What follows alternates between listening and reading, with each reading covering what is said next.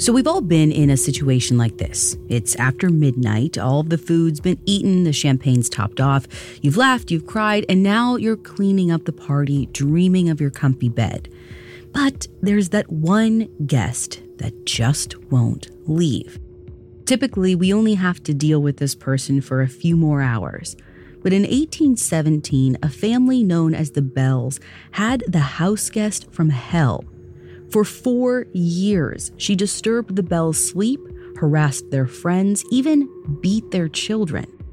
Unfortunately for the Bells, they couldn't just send their guest home. Whatever the so-called Bell Witch was, she wasn't human, and she would only leave on her terms.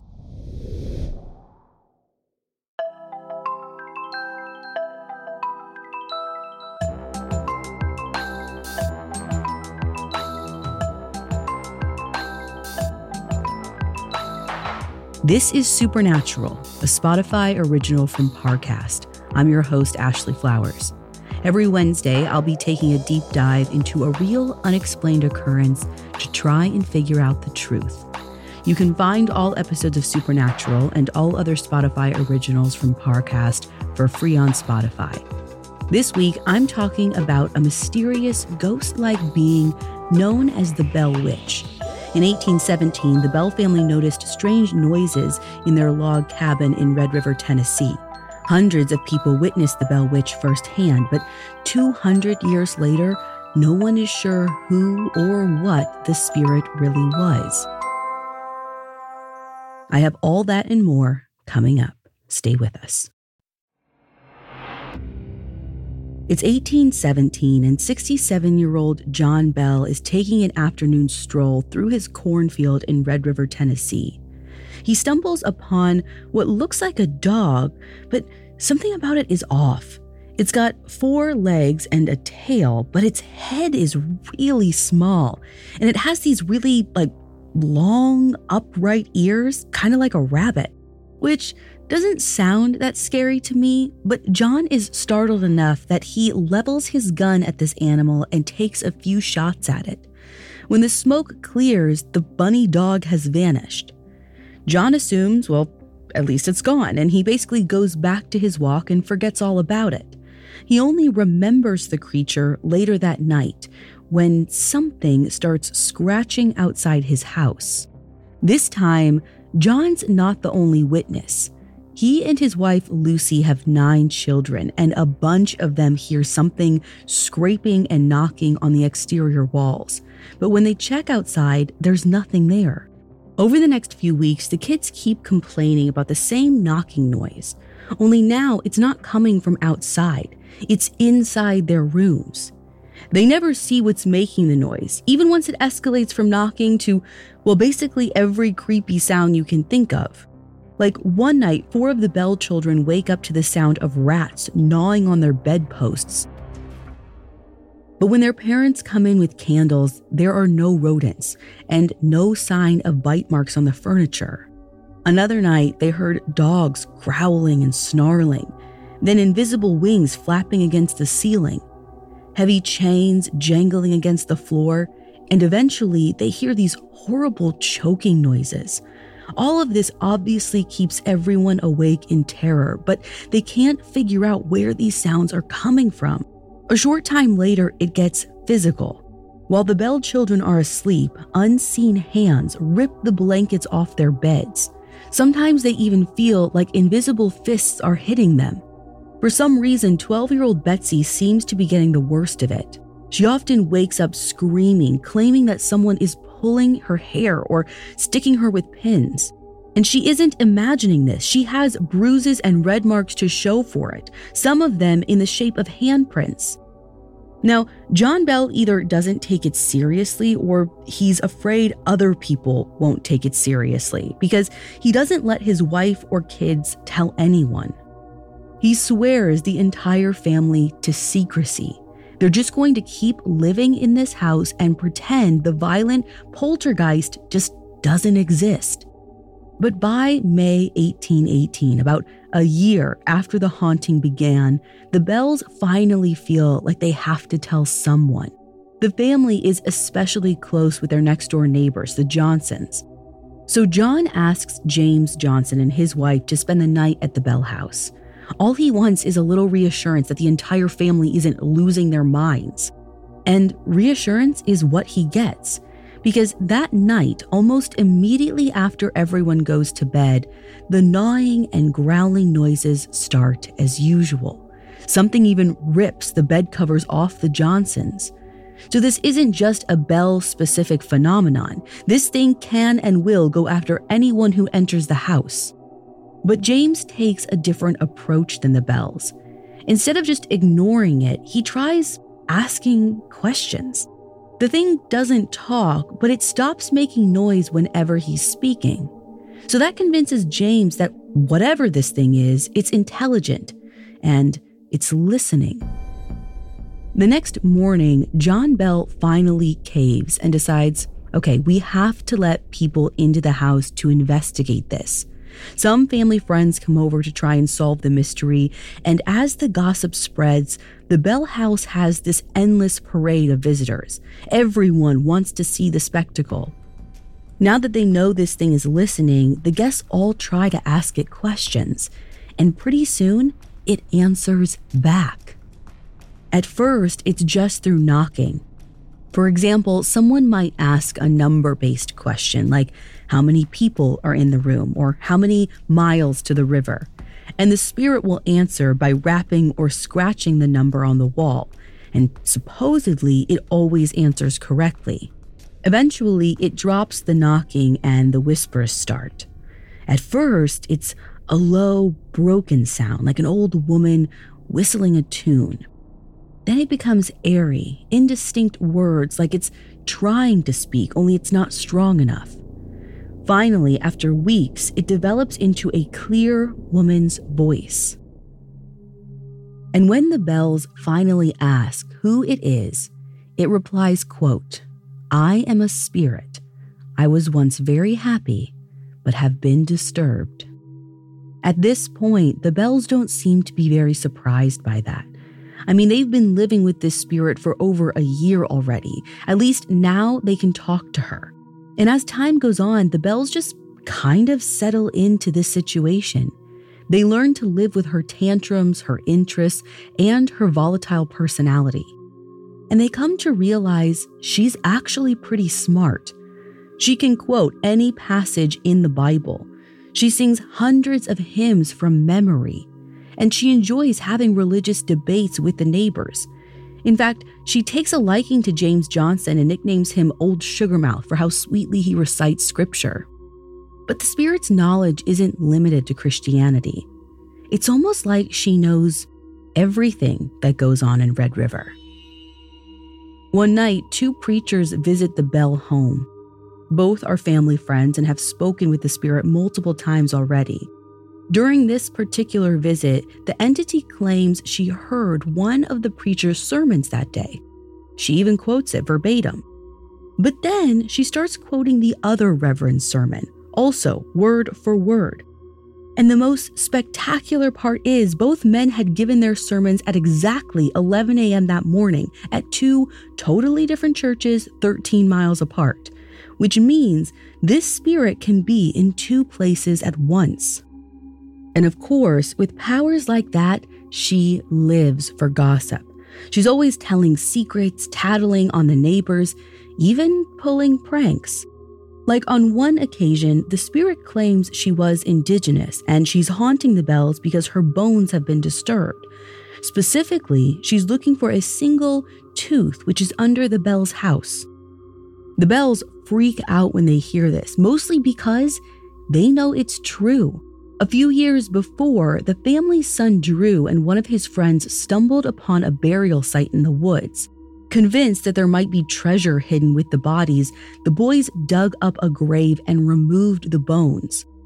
The friend brought a jawbone into the Bells' house and decided, hey, let's throw it against the wall. Naturally, one of the teeth dislodged and fell through a crack in the floorboards. Now, I can't stress this enough. If you want to avoid being haunted, do not disturb graves, and especially don't use bones as boomerangs. After John discovered what Drew and his friend had done, he made sure the bones were buried back in their rightful place. But he missed one important piece, that tooth. So to appease the spirit, he pries up the floorboards and spends days digging under the house looking for that one tiny tooth. Eventually, he has to give up. He tells the spirit he can't find the tooth. And to his surprise, the spirit laughs at him, like she's howling with delight. Then she tells him there's no connection between her and that tooth. It was all just a prank. Kind of funny, sure, but imagine having to live with this thing every day. As you can imagine, this spirit is really getting on everyone's nerves. The Bells hope that by figuring out what she wants, they can send her on her way. So finally, they ask one final time who the spirit is. And to their shock, she admits she's not a ghost at all. She's a living, breathing witch. Coming up, a neighbor is suspected of sorcery. Hello, I'm Hannah Maguire. And I'm Suruthi Bala, and we're the hosts of the new Spotify original from Parcast, Sinister Societies. You may know us from the very creepy and excellent podcast Red Handed, but now we've teamed up with Parcast for an unprecedented look at history's most nefarious groups. Some preach extreme religious practices, others warn of impending doom, and then there are those whose endgame is far more diabolical. Every Tuesday on Sinister Societies, we take a peek behind the curtain and discover the most ominous organisations the world may or may not have known. Learn how entrepreneurial sects made fortunes off their brand, how charismatic cult leaders caught the eye of celebrities, and why strange orders of the extraterrestrial or collegiate kind attract the most unlikely of followers. Some groups convene in the shadows, others operate in plain sight. All are absolutely sinister.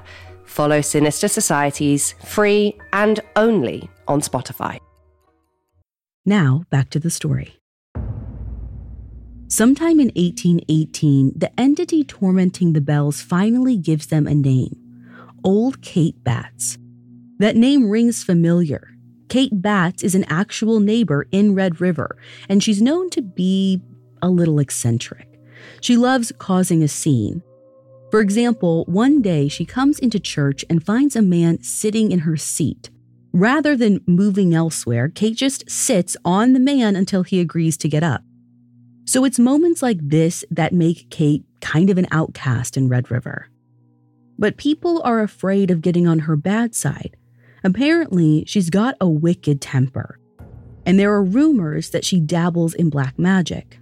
Some villagers are certain Kate has a problem with John Bell. The rumor is that the two of them had a business deal that went sour, and she's been talking trash about John ever since. So to most of Red River, this explains everything. Kate Batts must be responsible for the Bell Witch. Case closed. But the thing is, the rumors aren't quite correct. John Bell had a dispute with her brother-in-law, not with her. The Bells are actually one of the few families in town that don't have a problem with Kate. The Bells figure the spirit has lied about its identity before, so let's not jump to any conclusions and blame the neighbor. But the name sticks anyway, and everyone starts calling the spirit, or witch, Kate. Now, even after all these rumors start flying, Kate Batts isn't the only one under suspicion. Some skeptics believe the whole thing is a prank started by the Bells themselves. They suspect the ringleader is their now 13-year-old daughter Betsy, since she's the focus of most of the witch's aggression. Supposedly, Betsy could be inflicting the wounds on herself and using ventriloquism to fake the disembodied voice as a ploy to make some extra cash. But the neighbors who actually visit the Bell house are quick to dismiss the idea that it's a hoax.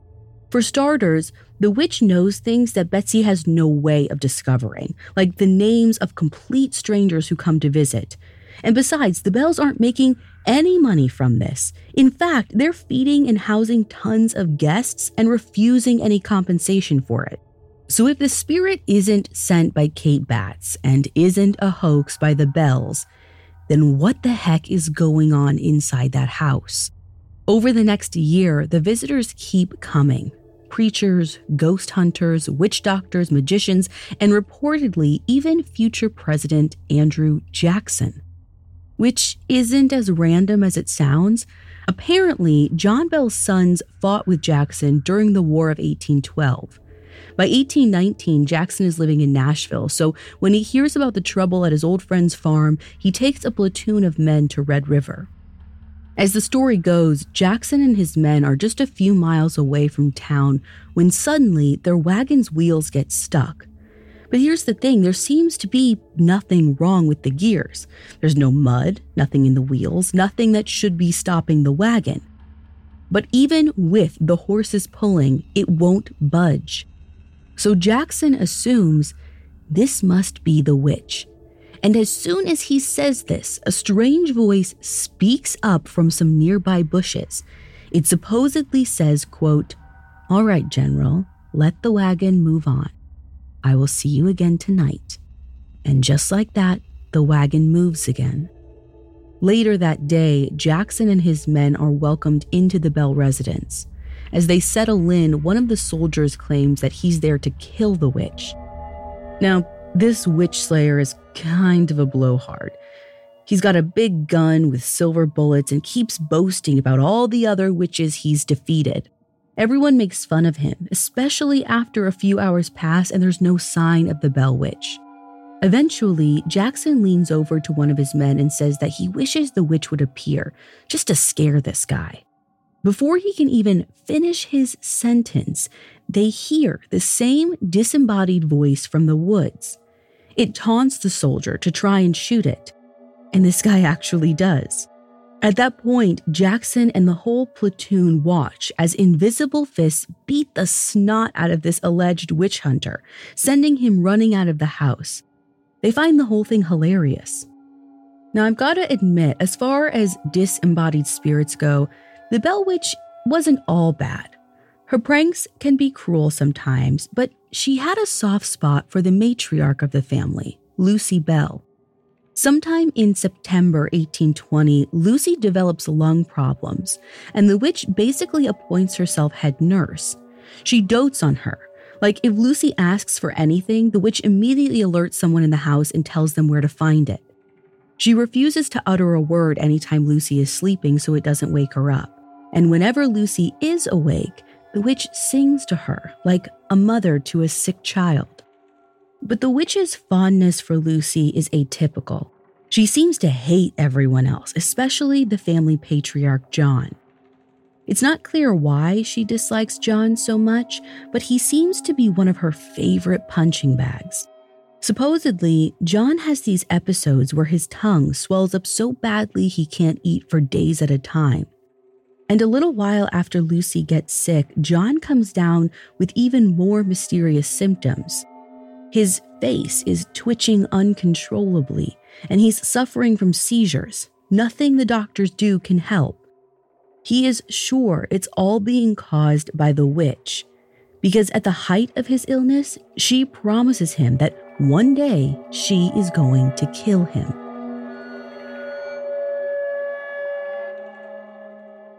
Coming up, the Bell Witch's pranks go too far. Now back to the story. On December 19, 1820, John Bell slips into a coma. One of his sons runs to the kitchen to grab his medicine, but when he opens the cupboard, all he finds is this weird, smoky vial that nobody recognizes. It's definitely not John's prescription. The spirit can't help but spill the beans. She swapped John's medicine. She already gave him something from the mystery bottle that will, quote, fix him for good. When the family doctor arrives, he doesn't recognize the bottle, and he has no idea what's inside. So he suggests an experiment. The family catches a stray cat to test the potion on, and it doesn't go well. After just a few drops, the poor cat reportedly jumps up, flips over a few times, and dies. Whatever's in the bottle, it isn't going to bode well for John. Frustrated, someone throws the vial into the fireplace, and the whole family watches as a blue fireball shoots up the chimney. Sadly, John passes away the next day, and to add insult to injury, the Bell Witch crashes his funeral. After the prayers are said and hymns are sung, the witch's disembodied voice starts singing these loud, boisterous drinking songs like it's happy hour. It's just completely disrespectful, especially since the witch killed him in the first place. But maybe killing John was the spirit's objective all along, because after he dies, her activity fades a bit. She calms down with the voices, the knocking, and the mean-spirited pranks. She claims she only wants one final thing: for Betsy to break up with her boyfriend. Throughout all of this, Betsy has been growing close to a boy named Joshua Gardner. And despite the constant torture from the Bell Witch, Joshua's stood by her side. Eventually, Joshua asks Betsy to marry him. She's 15 and he's 20, which may sound weird today, but wasn't that unusual back in 1820. The couple excitedly shares the news that they're engaged, but like a jealous friend, the witch hates that Betsy's happy. From that point on, Betsy and Josh can't go anywhere without the witch harassing them. Like one day that spring, they go on a fishing trip to the banks of the Red River. Even when they find a secluded place to be alone, the witch follows them. Her disembodied voice says over and over, "Please, Betsy Bell, don't have Joshua Gardner." Betsy realizes that if they get married, they're going to be faced with a lifetime of this invisible abuse. And Betsy's still reeling from the loss of her dad, so she's worried that the witch might escalate to hurting Joshua or even killing him. So ultimately, Betsy calls off the engagement, which is sad because she and Joshua really loved each other. The heartbroken Joshua gathers all his stuff and moves to West Tennessee, never to see Betsy again. The good news is, this basically marks the end of their problems with the Bell Witch. With the wedding called off, she tells Lucy Bell she's leaving, but she claims it won't be the last of her. 7 years later, she'll come by for a visit. And in February 1828, she makes good on that promise. There are two versions of this story. One account comes from John and Lucy's son, William Bell. According to him, he, his brother Joel, and his mother Lucy are the only ones still living in the house when the witch returns. They all hear the same scratching, knocking, and gnawing as before. But weirdly enough, the witch doesn't speak this time. She only bothers them for about 2 weeks before disappearing completely. But author Pat Fitzhugh claims there was more going on. He says the witch actually spent the visit talking to John Bell Jr. His son, Joel Thomas Bell, allegedly took notes on their conversation. Apparently, they had a lengthy discussion about the need to reinvigorate Christianity in America. Supposedly, she also gives a series of predictions, most of which never came true, although she does accurately guess that the Civil War will happen.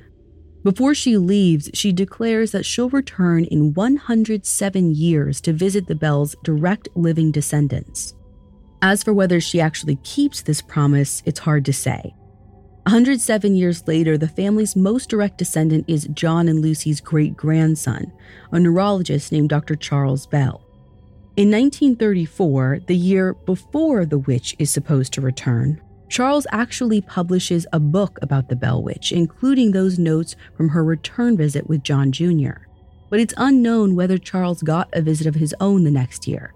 He never wrote a follow-up. So that's the story of the Bell Witch. She came, she saw, she ruined the Bell family's life. Looking back, it would be easy to chalk this all up to old-fashioned superstition. There's not much in the way of hard evidence since it all happened 200 years ago. But I want to reassert that hundreds of people supposedly witnessed the ghostly events at the Bell House, including a U.S. president. And the family was held in high regard. No one who knew them believed that they were orchestrating some giant hoax. I still really don't know what happened at that house. But as with any cold case, there are a few good theories. Like I mentioned, some neighbors blamed the haunting on Kate Batts, but the Bells themselves didn't think Kate was responsible. There was actually someone else in town who's a more likely candidate, a man named Richard Powell. He had the means, the motivation, and the opportunity to unleash a poltergeist on the Bell family. When the haunting begins in 1817, Richard Powell is a 22-year-old school teacher in Red River. He'd moved there just 2 years earlier, and he taught all of the Bell children. But he takes a particular liking to 10-year-old Betsy. He waives her tuition fee for 4 years and is often heard praising her brilliance. As she gets older, it becomes pretty obvious that Richard's interested in more than just Betsy's intelligence, which is extremely creepy and inappropriate. But when Betsy and Joshua begin courting each other, Richard seemingly backs off. Even beyond all that, Richard is a pretty shady character. No one in Red River knows that he's already married. He ditched his wife in Dixon County 50 miles away and never actually filed for divorce. And one day, a group of school children overhear him speaking in an unfamiliar language. To them, it sounds like he's into the occult, like he's conjuring something or casting a spell. So when a malignant spirit shows up to torture Betsy right when she gets a crush on another guy, well, that's highly suspicious. If it's true, it makes sense why the witch would also be targeting John. It's hard to believe that John would approve of Betsy marrying her teacher, so Richard would probably want to get him out of the way. Of course, the poltergeist leaves when Betsy and Joshua break their engagement. But Richard doesn't. In fact, he sees the breakup as an opportunity. He becomes her shoulder to cry on. And 3 years later, Betsy marries Richard, her creepy former school teacher. The MO fits, but it's really hard to prove that Richard actually had anything to do with the Bell Witch. Was he a creep? Yes. But was he a powerful sorcerer who could conjure a poltergeist? You'll have to decide for yourself. Over the years, the Bell family farm was divided up between the descendants, and all the original buildings, including the farmhouse, were torn down. But to this day, people claim that lots of spooky stuff happens at the old homestead. Mysterious lights, strange voices, creepy music. There are ghost tours of the property, and you can even visit a cave on site where the witch still supposedly lives. So if you're looking for the truth about the Bell Witch, the answer could be right there. Just head down to the farm and ask her yourself.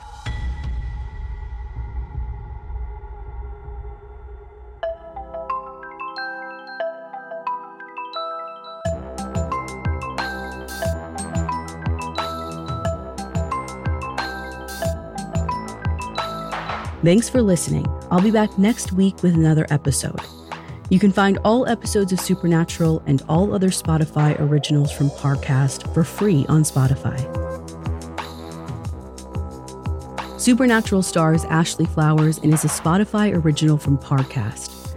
It's executive produced by Max Cutler, sound designed by Carrie Murphy, with production assistance by Ron Shapiro, Trent Williamson, and Carly Madden. This episode of Supernatural was written by Molly Quinlan, with writing assistance by Lori Gottlieb, fact-checking by Anya Bayerly, and research by Mickey Taylor. To hear more stories hosted by me, check out Crime Junkie and all AudioChuck originals.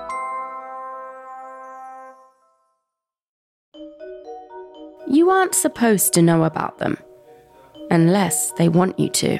Powerful groups with their own very specific agendas. And if you find yourself on the inside, good luck getting out. Hi, I'm Hannah Maguire. And I'm Suruthi Bala. Join us every Tuesday for our new Spotify original from Parcast, Sinister Societies. Whether it's doomsday predictions, deadly greed, or world domination, each week we're exposing the beliefs and actions of the most ominous organizations the world may or may not have known. Follow Sinister Societies free and only on Spotify.